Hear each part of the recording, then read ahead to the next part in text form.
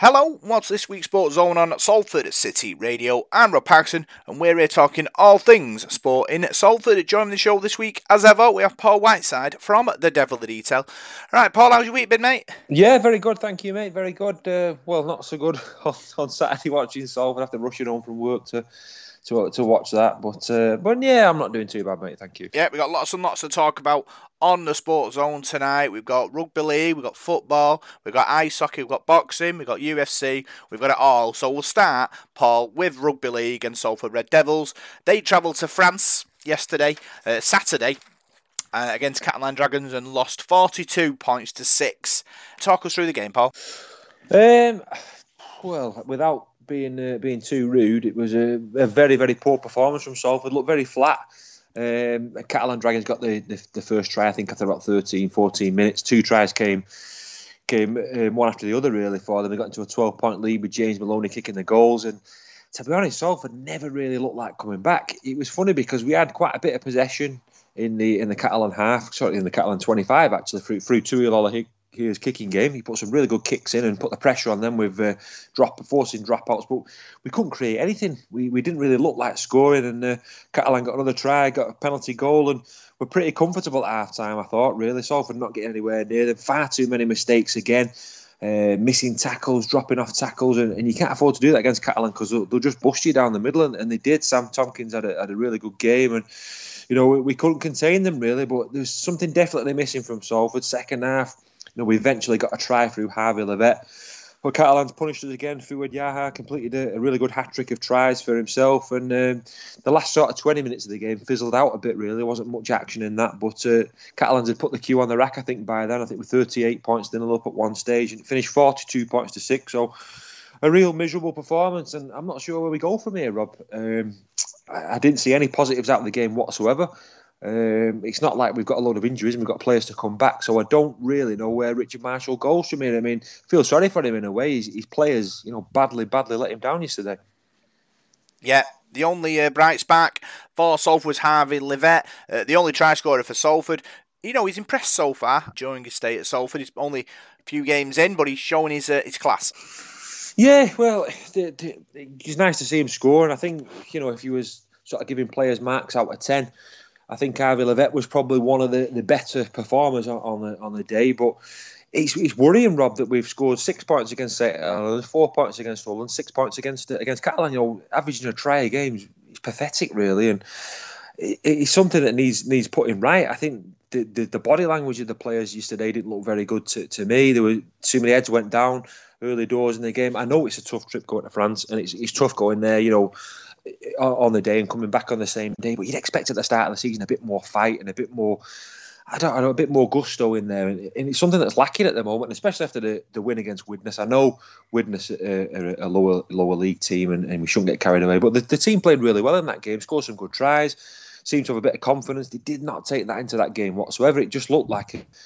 a beaten side, really. A side that's right at the bottom of the table, got nothing to play for, and it was a shock to me. I wasn't expecting that. I don't know whether I was expecting us to win the game on Saturday, but I thought we'd have put up a real good fight and it'd been a real tough contest. But we was beaten, soundly really by Catalan, who didn't play, for me, didn't really get out of second gear. They didn't have to do. So that's a worrying thing for Richard Marshall, definitely. Yeah, I spoke to Richard Marshall after the game in the press conference, and this is what he had to say. All right, Ricky, it's Rob. Hi, Rob. Defeat today against Catalan, talk us through it. Yeah, not at the required standard. Nowhere near good enough for this club, for where we're at.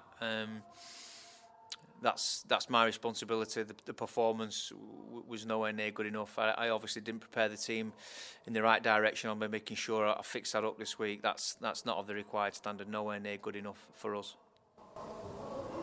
Mistakes, errors and penalties, again, is that the main frustration in sort of building up the pressure? I think so. I think we got ourselves in a position where we could score some points, certainly in that first half, and then just let the tyres down, deflated ourselves, and then there's some. We don't want it to become a habit where we're making too many errors and it becomes the norm. We need to fix that up. We have done a lot of work over the pre-season on our skill level, but obviously quite clearly not enough. We need to look at that even further. And the coach, what do you do to try to fix that up? Education, go through it with the players. I think we try and, you can say you're trying too hard. We're trying to push the pass and push things that perhaps we haven't earned the right to do. We haven't earned the right to play through our lack of discipline with the ball. Again, there was a couple of penalties there. It was a tough game. Catalans give it to us physically. And I don't want to be sat here saying that week after week after week. Do you think the same day travel was a factor in our slow start? Not particularly, no. I thought our preparation was good. The club has invested quite a lot in on the chartered plane and the food and all the resources that goes along with that, and we didn't replay the club at all. And I take full responsibility for that. We were way off today. Yeah, Elijah Taylor took another bang today. Is that sort of a concern? He keeps picking up little injuries for you? Yeah, but he came through last week okay. He probably could have played against Widnes, but we didn't want to risk him. I think it was more of a precaution. We just thought we needed to get him off. Yeah, it is a concern though that he's picking up the same injury in consecutive weeks, and Paulie again, with his ankle. So, yeah, they probably wouldn't. If the scoreline would have been reversed, I'm sure they'd have both stayed on the field. Yeah, Lee next week. How big of a game is that now? Yeah, it's an important game for both clubs. It's important for us that we need to improve on our last performance. It's a shame that we did so well against Widnes and we couldn't replicate that, albeit, Super League is a different competition to the Challenge Cup. We've got some tough games. Listen, we've had a tough start, we really have. The teams that we've played have been flying. There's no hiding and getting away from that. However, we need to be playing a lot better as a group and as a team. We're not connected at the moment. So, Richard Marshall, disappointed with the result, Paul, but put the blame firmly in his hands. He said the blame should be on him, no one else. Do you think there's pressure building on Richard Marshall? He's played 3, lost 3 in the Super League so far. We've got Lee next week. That's a big game now. Do I think there's pressure on Richard Marshall? There shouldn't be. Richard Marshall, I thought it was a very strange comment from him, the way he blamed himself for that. And I heard him say something about the preparations and that, and I heard in the week that the preparations have gone really well. So to say the preparations have gone well and they haven't gone well, I don't know. I think he's a good bloke, Richard Marshall, and he's looking after his players there. And I think his players need to have a look in the mirror and take a bit of flack off the coach, because they're getting paid good money, and then your coach is then taking the rap for you. No, I'm not having that at all. I think the players need to stand up and be counted this week. Richard Marshall doesn't go out there and miss tackles and drop balls. He can pick a side. Then it's up to those players to go out there. There's some players in there. You've got a couple of players who've been picked in the England team. Callum Watkins, people like that, seasoned pros. 2 of all here, international player. They've got to start performing. And as a team as well, you can't lay it all on the coach. The coach can only do so much. So, no, I thought that was commendable of Richard Marshall to say that, and I think it just shows you, what a good guy he is. And I really hope his side perform this week and take a bit of pressure off him, because, he's new into this job. He's doing it tough as well, and we've mentioned this on our podcast. He's not met any of the supporters yet. He's not played a game with fans in a stadium yet. He's played all his matches behind closed doors, and it must be tough as a new coach, that. So yeah, he's got my full support, Rob, and there shouldn't be any pressure on him. He should get the full season this year with Salford. Whether he does or he doesn't, I don't know. But Lee is going to be a tough game on the weekend. They've had 4 defeats. They lost in the cup as well. So this now is a massive game. I've heard people saying it's a must-win game.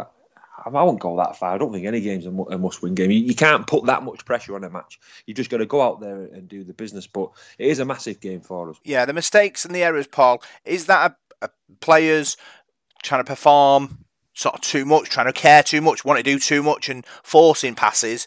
Or is it just obviously, brain farts, players not responding to situations well? I think it's probably a mixture of a lot of things. To me, they didn't look like much of a game plan. We've said throughout the close season, our back line looks terrific, and it does. I mean, we get to see Joe Burgess, but the rest of the players there in the back line, the centres, the 3/4, some good players in there. Morgan Escray looks he's a decent fullback. He comes with a decent pedigree. I think for me at the moment, the problem is at half-back. I think a lot of it. I don't know whether our 6 and 7's right. I don't know whether we need to change things around there. We've got Andy Ackers coming off the bench. who comes off the bench and is probably the best player on the pitch. So I think we need to change things around there. We need to start with Andy Ackers, I think, start on the front foot against Lee.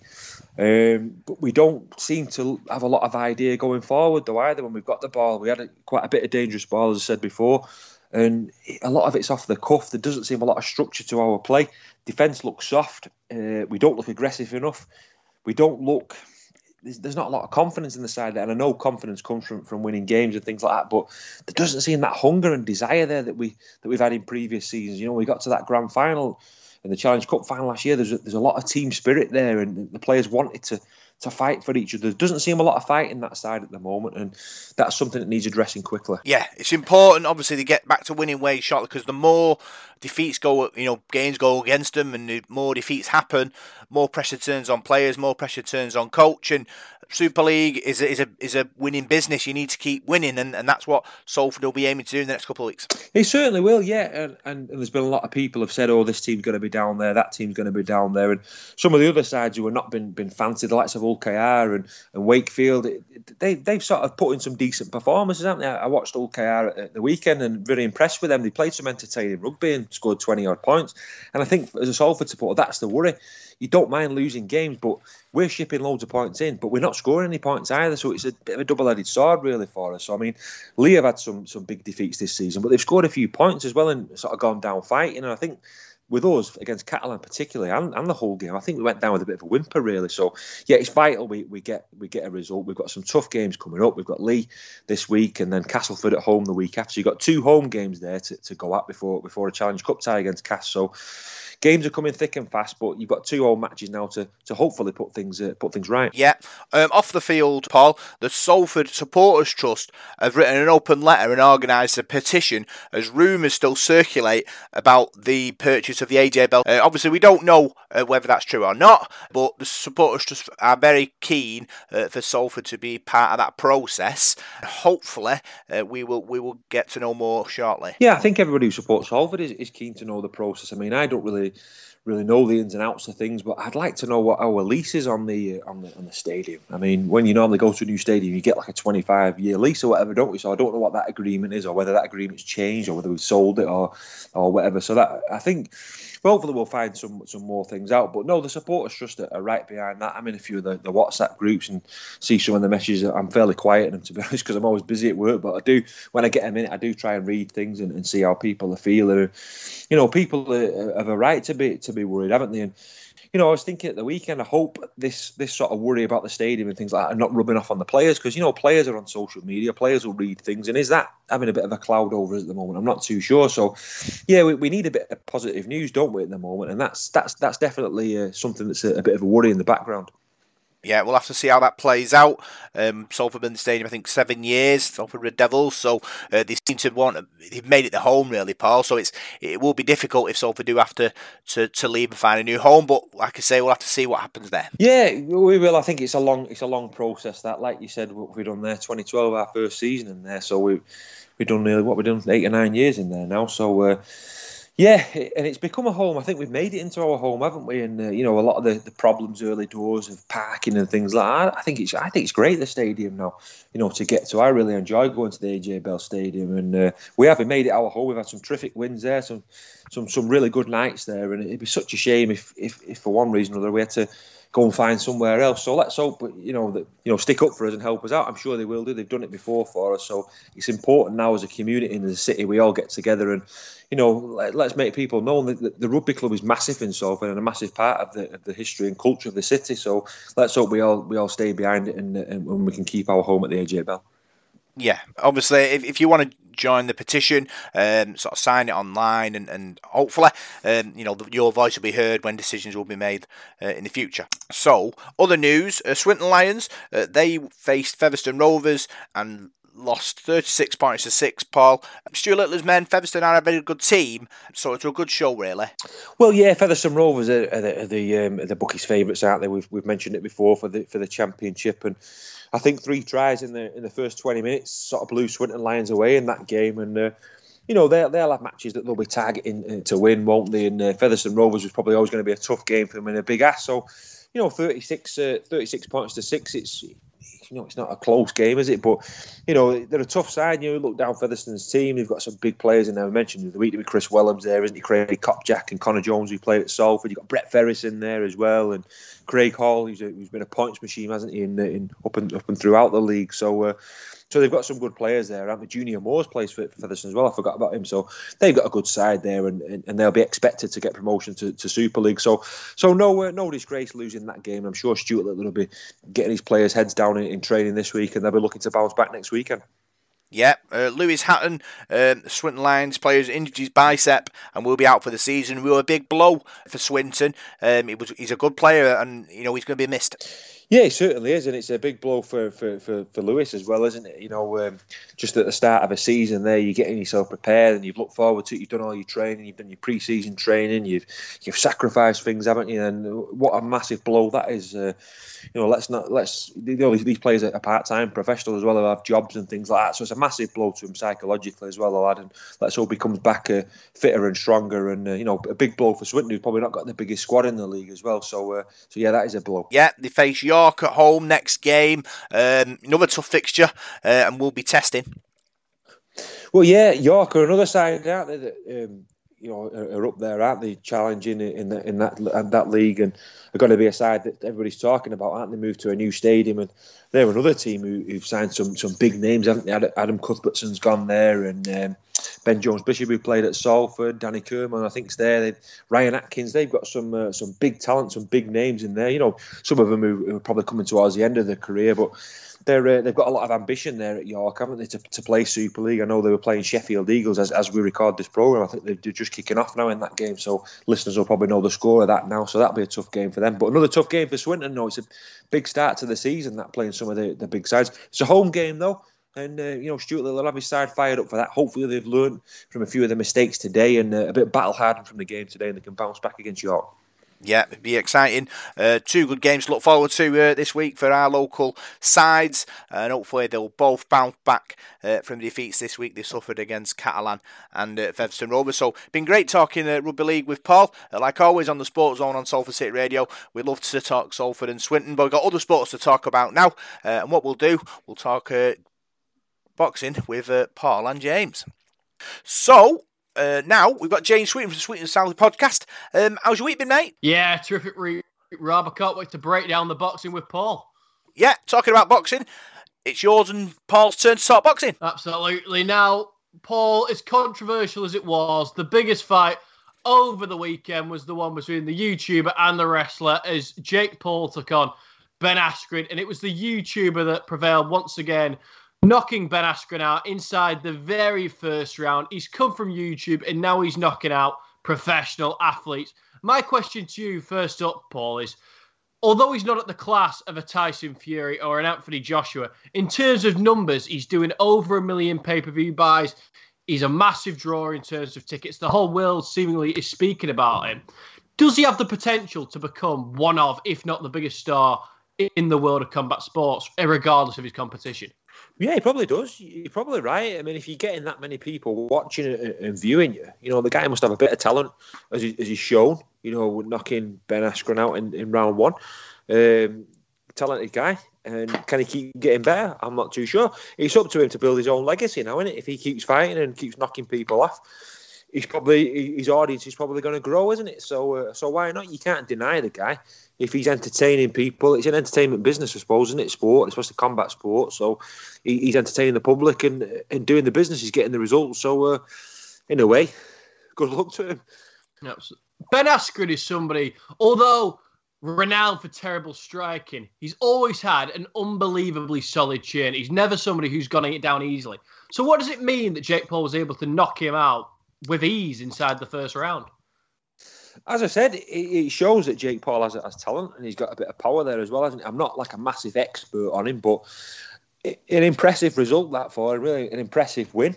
And I'm not so sure where he goes from there. So, yeah, he's entertaining people. And, to get those sort of followers and those sort of views and pay-per-views and things like that, it just shows that there's a market for it and people are enjoying it. So, let's just watch this space and see where he goes from here now.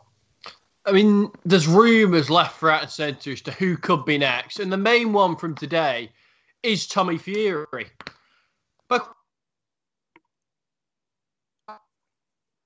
real boxer, or is the fact that he's claiming he's this fantastic fighter, does he need to step in with a real boxer to prove himself like a Tommy Fury?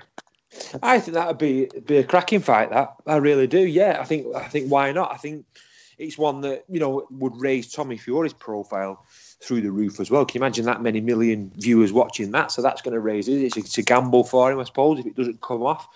But I don't see why not. I think that'd be a perfect for him now. He's got the ambitions to do it, and if he's calling people out, I think it's time to find out how good he is now, and that would be.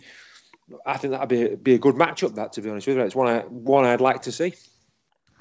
I just want to ask you, Paul, about a couple of controversial statements he made at the press conference. The first one being that he said he had early signs of CTE, which is a concussive disorder, which obviously can affect mental health and decision-making. Basically, after years of being punched in the head, it's something that you can develop, and many fighters have developed that over the years.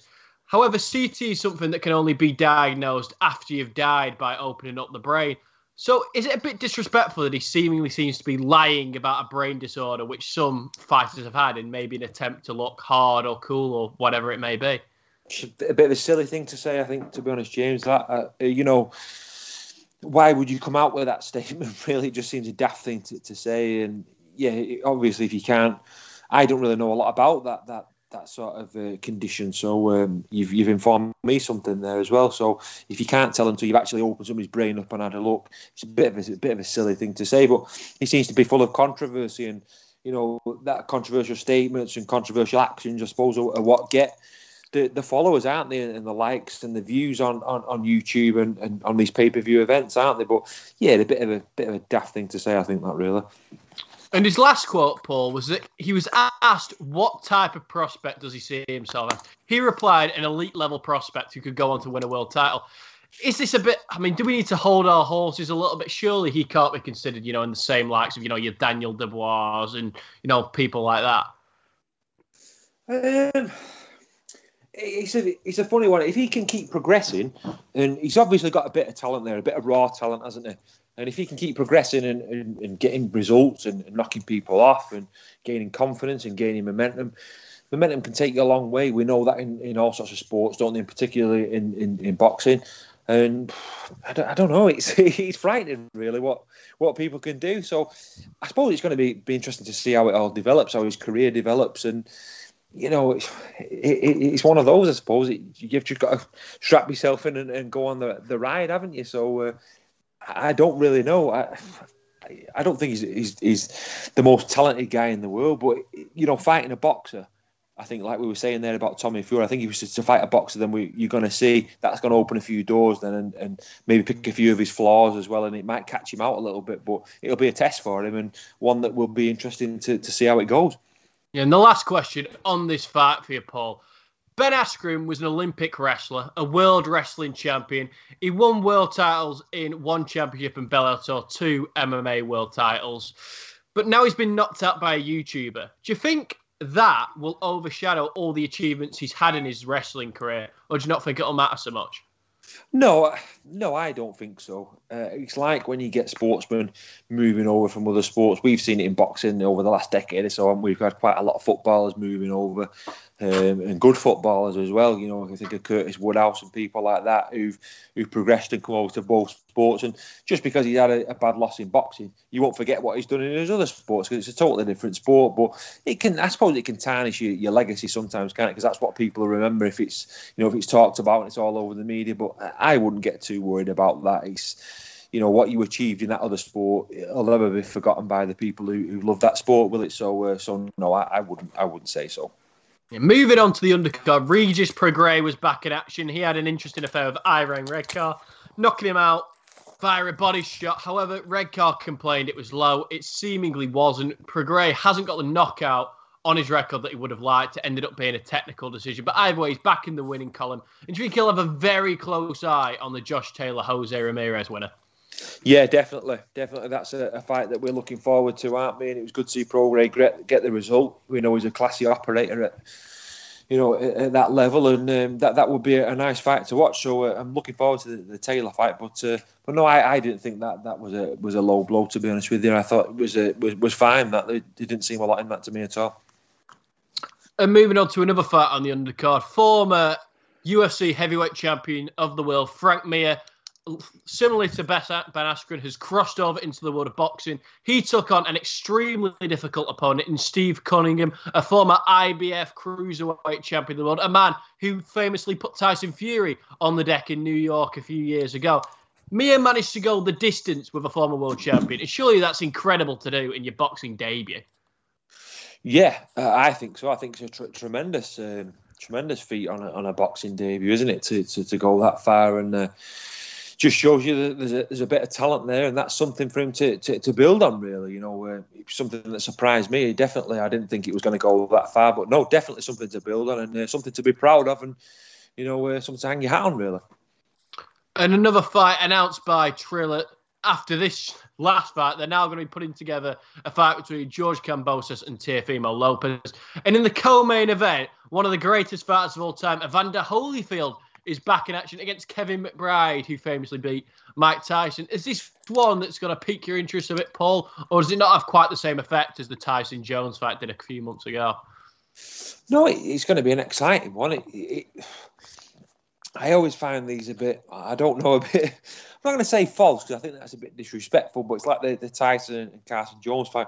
I always just think, you need to sort of retire gracefully sometimes. When you're talking about boxers at this sort of age, it doesn't sit well with me. I mean, it's a physical sport, and you retire from boxing because your body's telling you to retire, and your body's telling you that it's the time. Your body knows when it's right, when it's right to retire and it's right to finish, because it's tired, it's slow, it's not reacting as quick, and then to come back after that in a sport like boxing, I think it seems a strange decision, but more and more people seem to be doing it, and there's been a lot of talk about it over here. I think last couple of years we've heard about perhaps Johnny Nelson coming back. I know he didn't in the end. Steve Collins, Chris Eubanks Sr. and people like that, and I don't know, it always makes me feel a bit uneasy and a bit uncomfortable.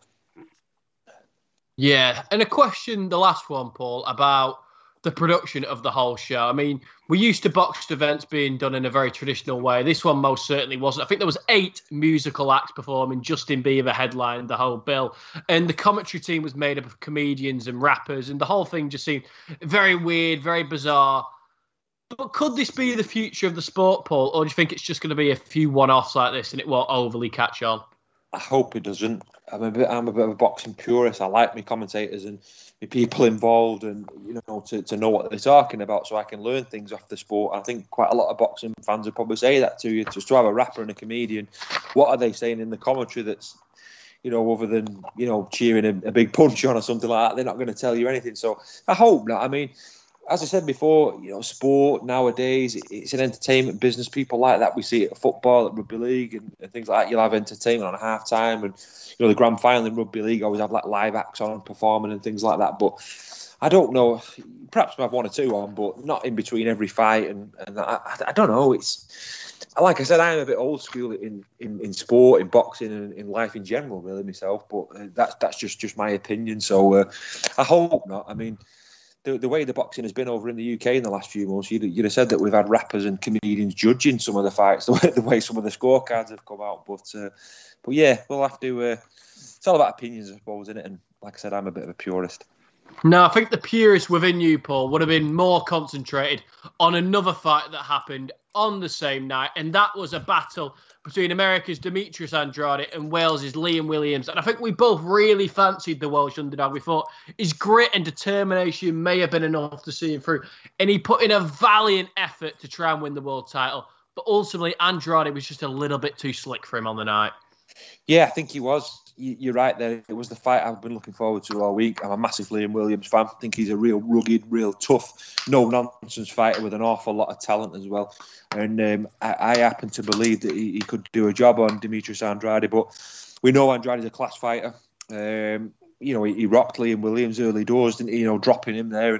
But I thought Williams fought back. He fought fire with fire, and he's that sort of fighter, and I think he's, in a way, dragged Andrade into a bit of a brawl at times, or tried to. But Andrade, he's clever. he's a world-class operator, and he wouldn't let him really drag him into a brawl. He held on. He frustrated Williams, and in box, right? That's what boxing's all about. People sometimes think, oh, boxing's about people swinging and knocking people out. It's not. Boxing's about box and move, not be hit. You look at Floyd Mayweather, he's the ultimate master at that, not being hit and getting out of the way. It takes an awful lot of skill to do that. And Andrade did it in spades. He was classier on the night and, took the unanimous points decision. It was the correct decision and a wonderful performance. Yeah, and before we analyse that performance a tiny bit more, Paul, I want to ask you about Liam Williams. He didn't come away with the world title on the night, but he clearly showed bags and bags of heart. And do you think he comes away with a lot of respect? And do you think he can become a world champion in the future? Yeah, definitely. He's a well-respected boxer anyway, James, isn't he? By people who know the boxing in the UK. Very well respected. He's at a level now where he's on world level. He's far too good for sort of British level fights. There's an awful lot of good fights at British level and things like that, European level. But he's not. He's a world class operator. You can see that the way he shook Andrade there. He was a fantastic fighter. So Liam Williams will get another shot. I'm sure he will. He's one of those fighters that lives in the gym. Really, really dedicated man, and he's always got an edge to him as well. And I think that edge eventually will get you your dream, and you'll get your world title. And I think he'll get a title. There's no doubt about that. I think he's up there now in those higher peaks of boxing, and once he gets the right fight and gets his game plan right, there's no doubt he'll take a world title. Yeah, and the man, of course, defended his world title, Demetrius Andrade, clearly extremely talented. I mean, he shows bursts of absolute brilliance.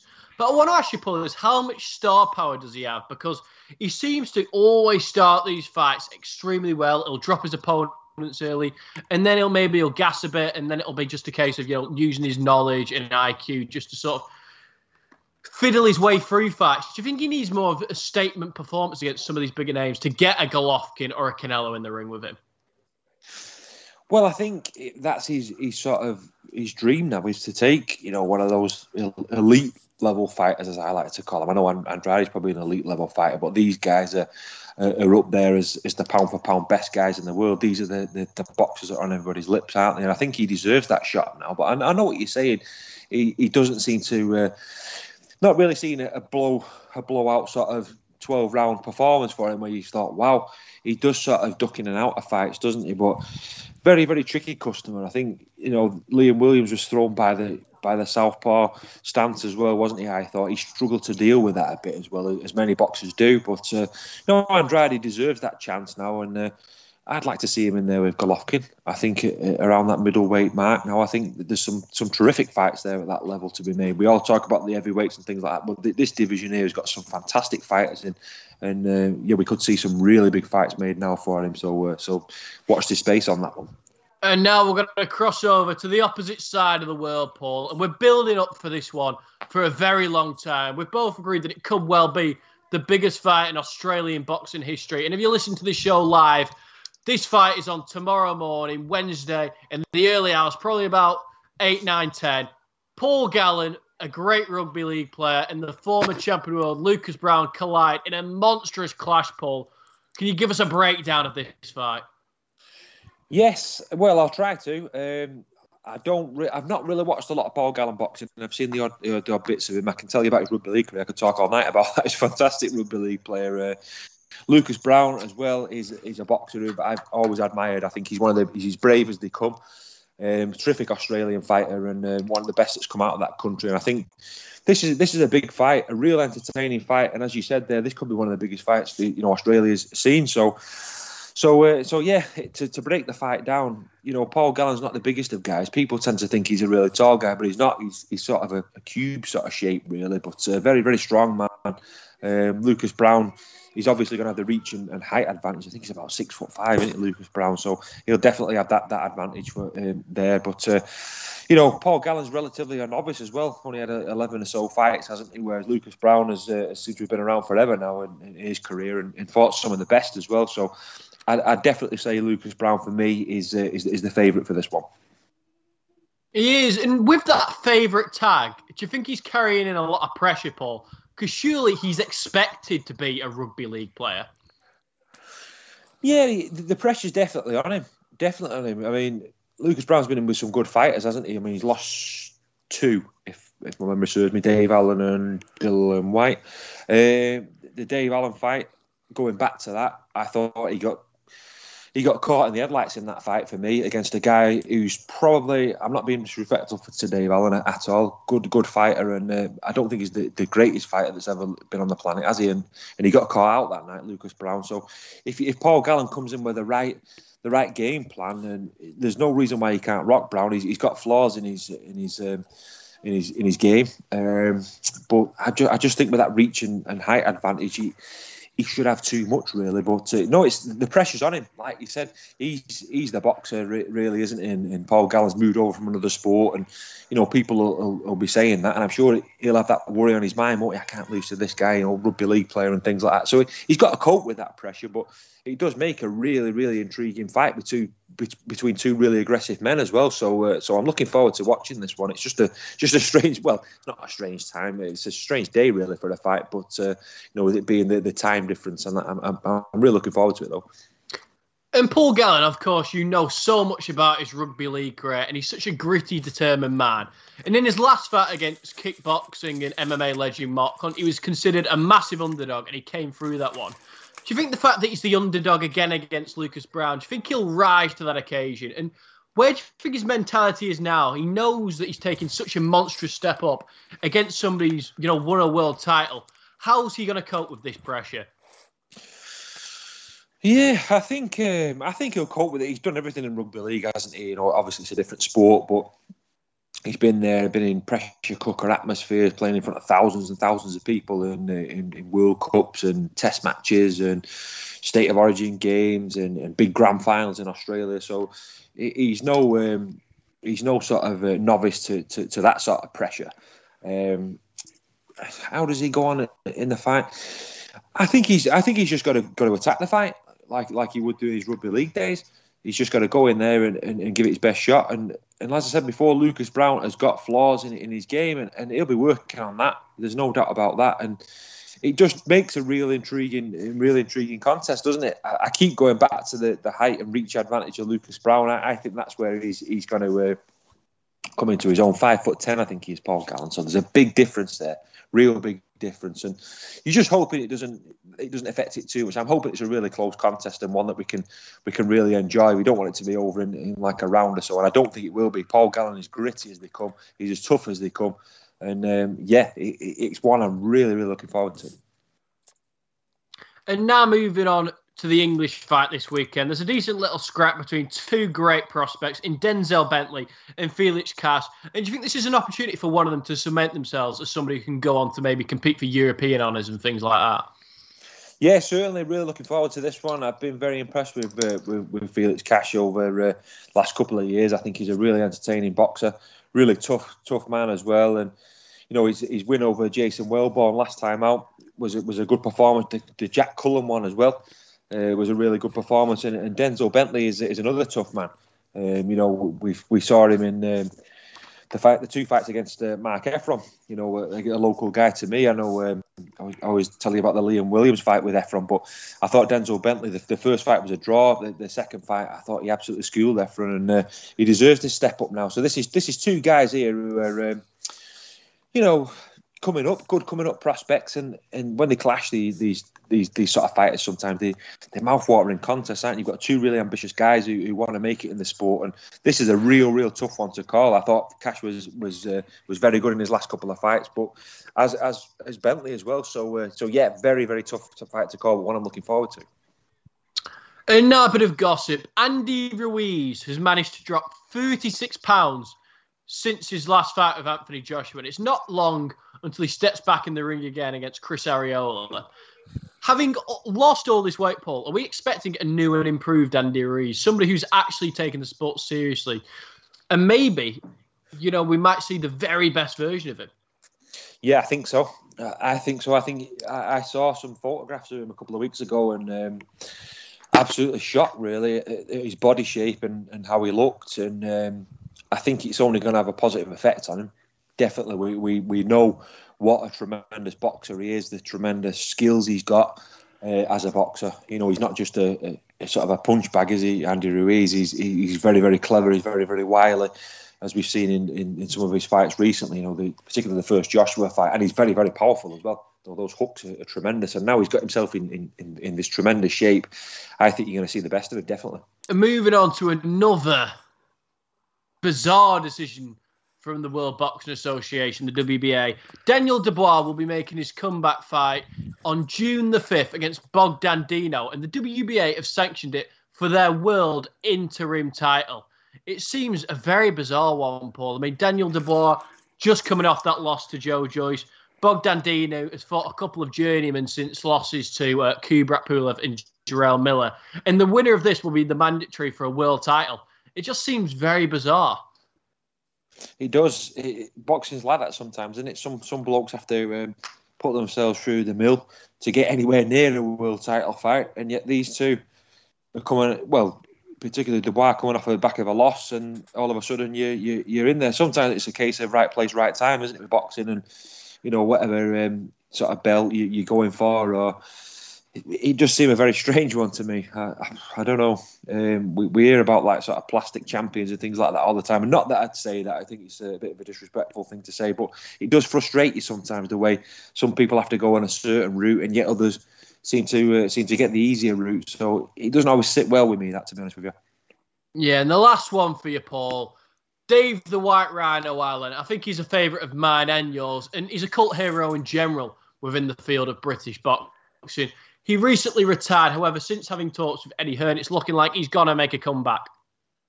As much as I've enjoyed his career and as much as I like him, I think I'd rather see Dave Allen stay retired now. I mean, he was taking a lot of hard fights. He was getting, some beatings here and there, taking a lot of damage. What do you think, Paul? Would you like to see him retire, or would you like to see him make this comeback? He's not fought now since... Was it start of early 2020 the last time he fought, wasn't it? And I'm just trying to work out how old he is. I don't think he's that old, is he, Dave Allen?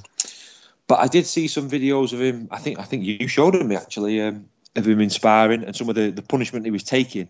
And I think it was after those sparring sessions that the decision was made, wasn't it? He was taking that much punishment.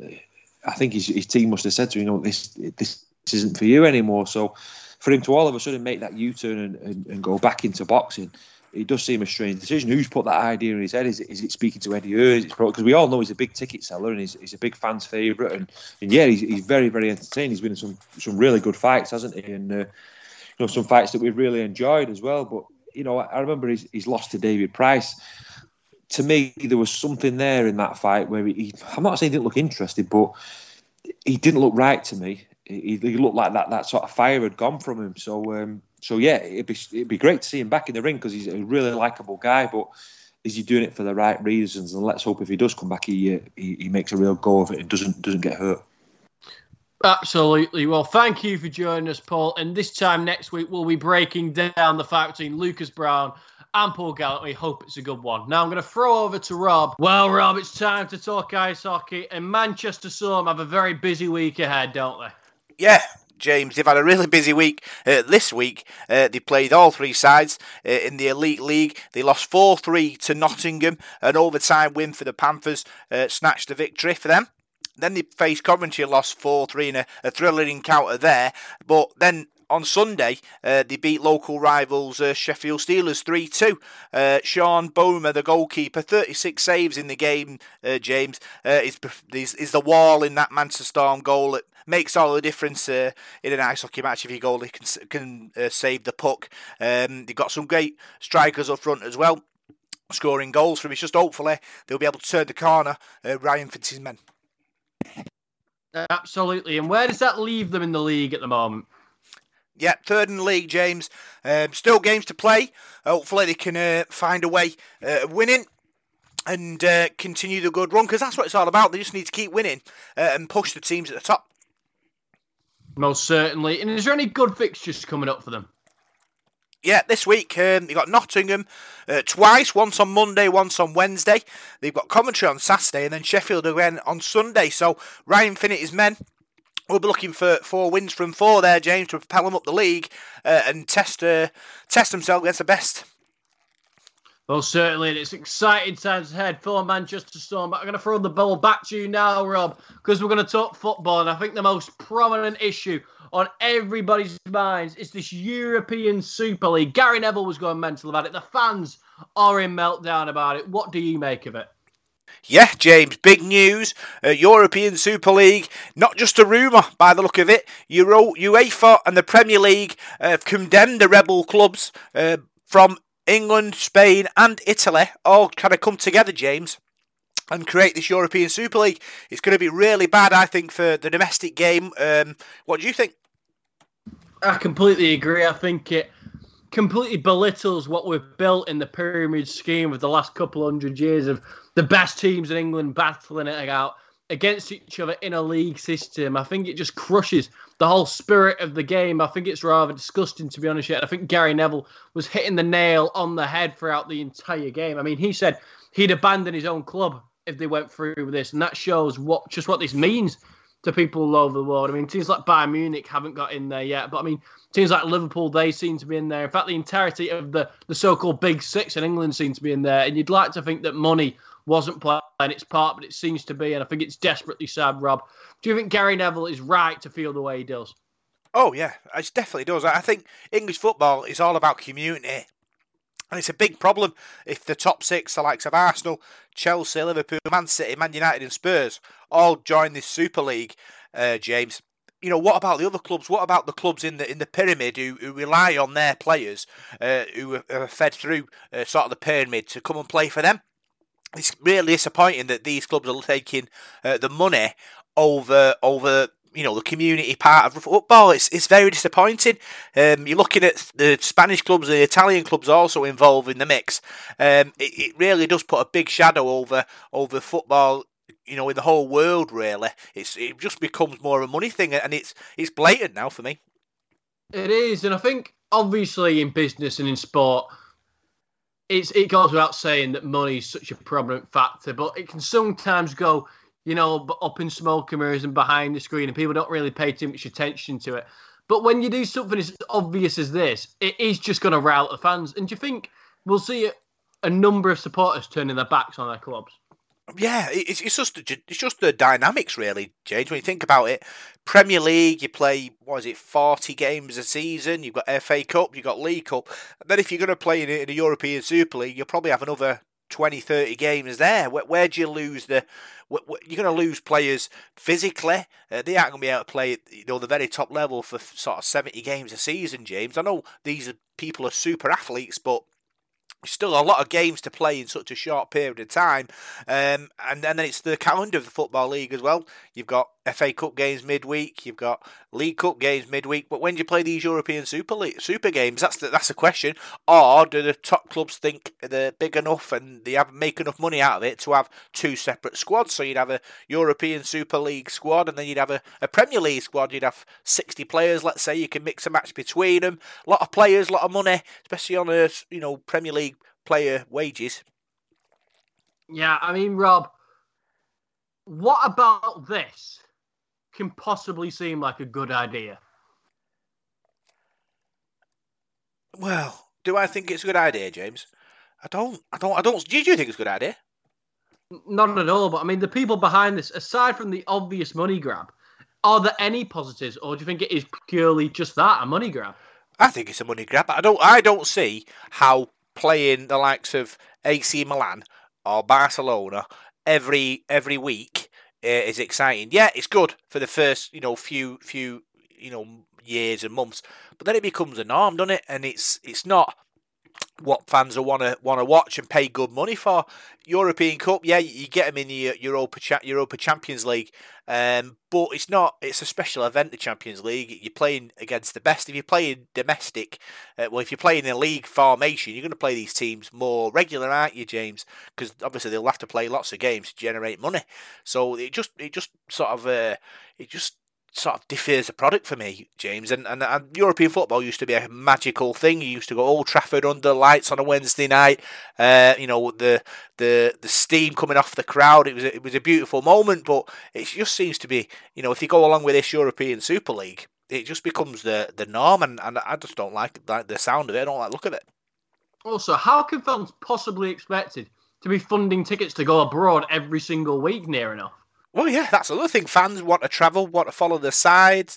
You know, yeah, you've got the Six Nations rugby union where you go to Ireland, you go to Wales, you go to Scotland, you go to Italy, but that's once a year and it's for like a month period. This could be 2 or 3, 4 months of football, and like you said, with the COVID situation, our fans are going to be able to go around Europe. We don't know what the situation is going to be in the next few years, but I don't know how they're going to make the big money out of it because obviously the fans aren't able to go in the stadium at the moment. It's just it could be the death knell of football possibly for me. The question is, Rob, if money takes over the game too much,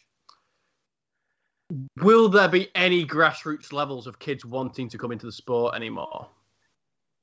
It just becomes more difficult, James, doesn't it, for them? Because obviously, not every kid goes to Manchester United and makes it.